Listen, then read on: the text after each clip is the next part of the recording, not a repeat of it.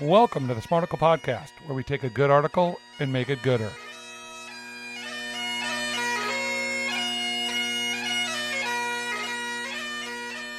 We're going to be talking about driving today, and I know Brandon is already freaking out and thought about the 12 people he cut off yesterday. So, to give him and you a moment to find yourself, we're going to give you 5 seconds of silence, brought to you by the Smarticle podcast. All right, before we get to the headline, Brandon, I'm going to do this on your behalf. We didn't talk this at the pre-production meeting. Brandon has a fans-only site going on. So if you want to go to, it's called Brandon, go to www.brandonwilldanceforyou.com. OnlyFans site, brandonwilldanceforyou.com. You go there, you pay him like $5 to $10. He does a little dance for you. Brandon gets a little extra money. It's just a chance. It's a chance for, OnlyFans, Brandon, you make a little extra money. So, out of curiosity, Larry, this has absolutely nothing to do with what we're talking about today. Did you think about that? You're like, hey, this is going to be really funny to talk about Brandon's OnlyFans page. If people are big fans of yours, I want to give them and you a chance to connect. And so, someone gives you $5, you little dance, and everybody goes up happy. Sure. That sounds like a great idea. Absolutely, let's do that. Okay. All right, here's the headline. I'm glad you're making yourself chuckle there, Chuckles. Why are American drivers so deadly after decades of declining fatality rates? Dangerous driving is back. This is nice. In the New York Times via Matthew Sherrar, the OnlyFans Woke-a-Magameter. Please, Brad.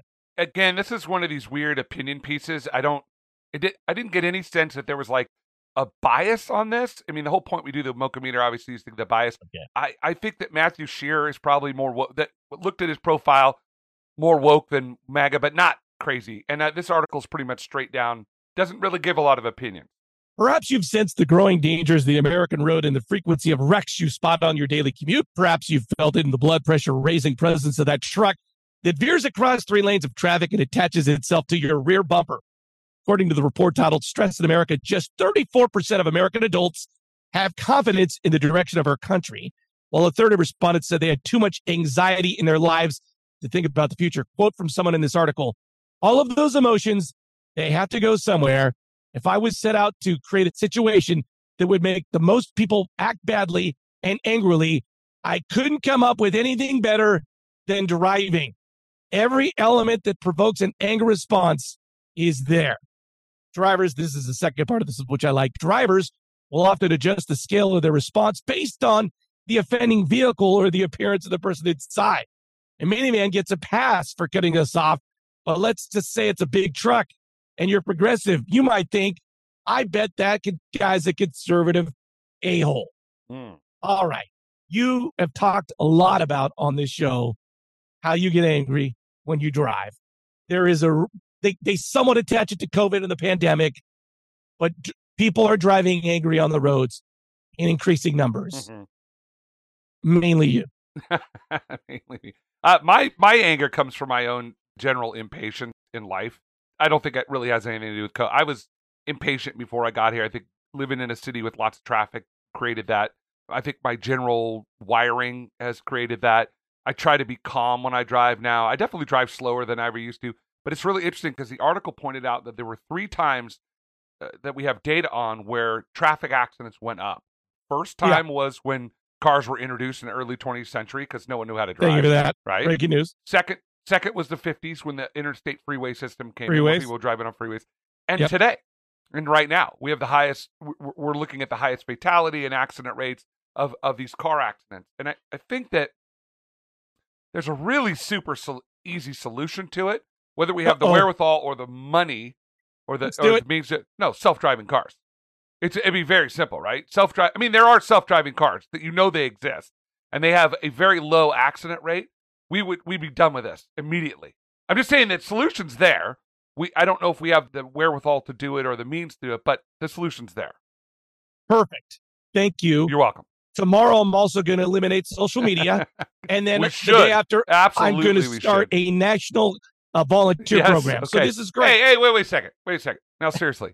The volunteer program, social media, great ideas, probably. But self-driving cars are going to happen, right? Yes. Okay. But it is going to be a very... Listen, Is there a more woke progressive city than the one I live in? No. They are up in arms over these self-driving cars. The terrorists in my city, if they just put a cone on the hood, they figured out they can disable these cars. Yeah. As you know, self-driving cars are way more self than half the people in the outer mission. Yeah, I kind of wonder if that's actually not fairly typical. I think that I don't know if people that are in the country or like in the suburban areas would be like, hey, I could just sit in my car and watch a movie. I think lazy people like me would love that. So Thank you for taking us to Tangentville. Appreciate that. You went on an autonomous drive to Tangentville. Thank you. Back to the... Okay. All right. We'll get back to the article. Here's the point. We're more angry, and we're getting in cars, and that's where our anger is going. Yeah. Here it is for me. Here's what it is for me. So often, I'm in a car, and I just want to hold up a giant sign to the car next to me and just say, just drive. As you know, the reason it's going up is because people are on their phone. Got it. But they're also like my wife. She's combing our daughter's hair. She's drinking her coffee. She's singing karaoke. She's playing like our brains are like, we got to multitask. I just want to tell people, just drive. That's it. Get to your spot and then do something. Yeah. It's funny. I think it's interesting. 2 points. Number one is I think forever, a lot of people say, oh, California drivers, freeways, traffic, it's really fast and aggressive. I've found that just wherever you are in this country, people are aggressive. Kentucky, worst drivers I've ever seen. Yeah. They would pull up to a stop sign, but it looked like they weren't going to stop. They like roll through it. I'm like, ah! And I would ask people, and I think that's part of how they learn to drive. I just think that's a cultural expectation in Kentucky. North Carolina, everybody tailgates. Unbelievable. Most dangerous thing on the road is tailgating. Everyone does it. Talk to anybody that's moved to North Carolina, they'll be like, yeah, it's so weird. Everyone tailgates. So I think that there are aggressive drivers everywhere is my point to that. I wasn't talking about aggressive drivers. No, I totally agree with what you're saying about people not paying attention. My dad always said to me when he taught me to drive, he's like, son, think about every single person on the road as an aggressive person who's trying to hit you. Think about them and you'll pay attention to everything around you. So when I'm driving, I constantly have one eye on the front and one eye on the rearview mirror because I want to know where everyone around me is and what they're doing. And it takes work. You can't be combing your daughter's hair and playing, trivia and listening to whatever. You have to pay attention. I just taught my 16-year-old daughter to drive. She got her license. Oh. And the reason I said the number one reason you're not on your phone while you're driving is because everyone else is, and you're protecting yourself. Right. Everybody else is distracted in this world. And that's why you cannot be. What? Now, I know you've used your wife as a foil for many, many things on this show. But you use her as sort of the example of the every person in American society. Have you ever asked her why she does that and asked her to stop because of the danger? Well, here's the thing. In our society, in American culture, I don't know if it's everywhere. I try to do this. In the last 2 years, I've tried to do this. If you just leave more time in your drive, let's just say it takes you 15 minutes to pick up your kid and you leave 3 minutes earlier. Right.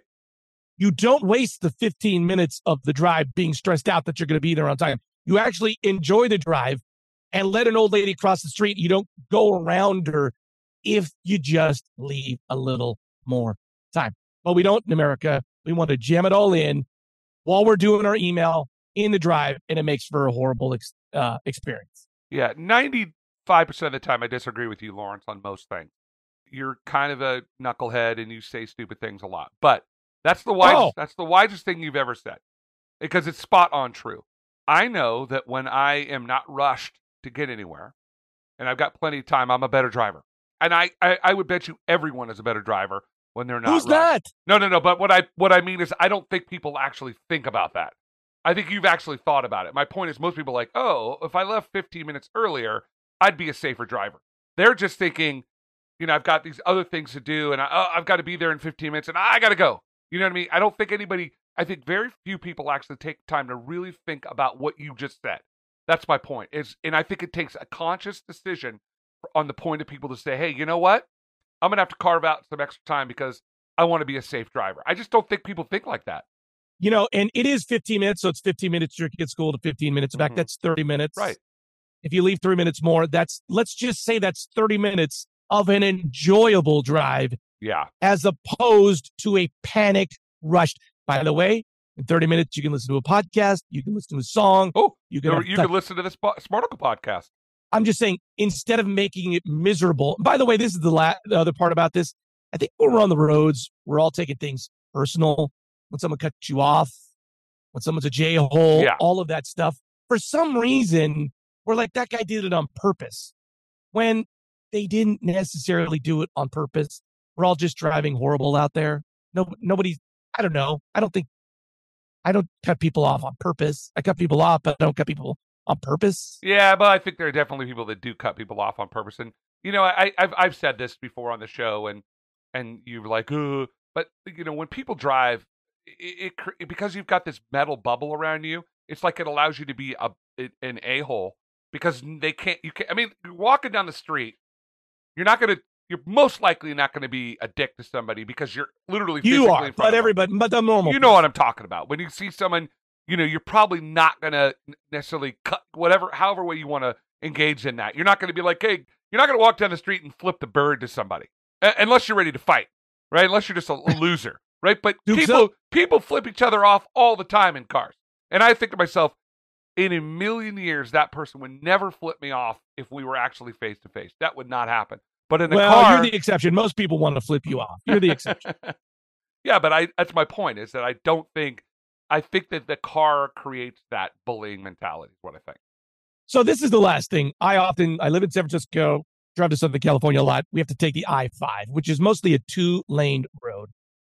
When I was learning how to drive, my dad always told me, you drive in the right lane, you pass on the left, you get back to the right. We drive on the I-5 a lot. The left lane has now become the slow lane. It's awful. Most people think, and so I always pass these people on the right, and I say a quick prayer, and I go like, it is so sad that this jackass in a minivan in the fast lane that's going 60 miles an hour didn't have a dad. He didn't have a dad to tell him, you don't drive 63 miles an hour in the left lane. You drive on the right, you pass on the left, and get back. And I'm so sad that everybody on the I-5 lost their dad and didn't have him around to teach him that lesson. They've done a ton of research on slow drivers in the fast lane, and they're almost as dangerous as reckless drivers. Yes! Because we're all going to the right. Yeah, exactly. And they create all this thing. And probably the answer to that is that CHP or Stadies, wherever, just need to give those people tickets for going too slow. No. You're so wrong. It's called condoms. We need these people that don't have dads. They're driving 61 miles. Great, Larry. Honestly, you think that contraception? Yeah, bro. IUD. You think that there's not going to be get rid of social media? You're gonna we're gonna basically use condoms to get rid of those people. Could you have given a stupid response? These people that are driving 62 miles an hour on the left lane didn't have Give them a $500 ticket. They won't do it anymore. They didn't have a dad. They didn't have dads. Give them a $500 ticket. Because most dads tell their children that when they teach them to drive, don't drive 58 miles an hour in the left lane. I don't disagree with you, but I think give them a ticket is probably condoms, Brandon. A better solution than a condom. Larry, I'd like to thank you today for teaching us all how to solve the traffic problem by using condoms.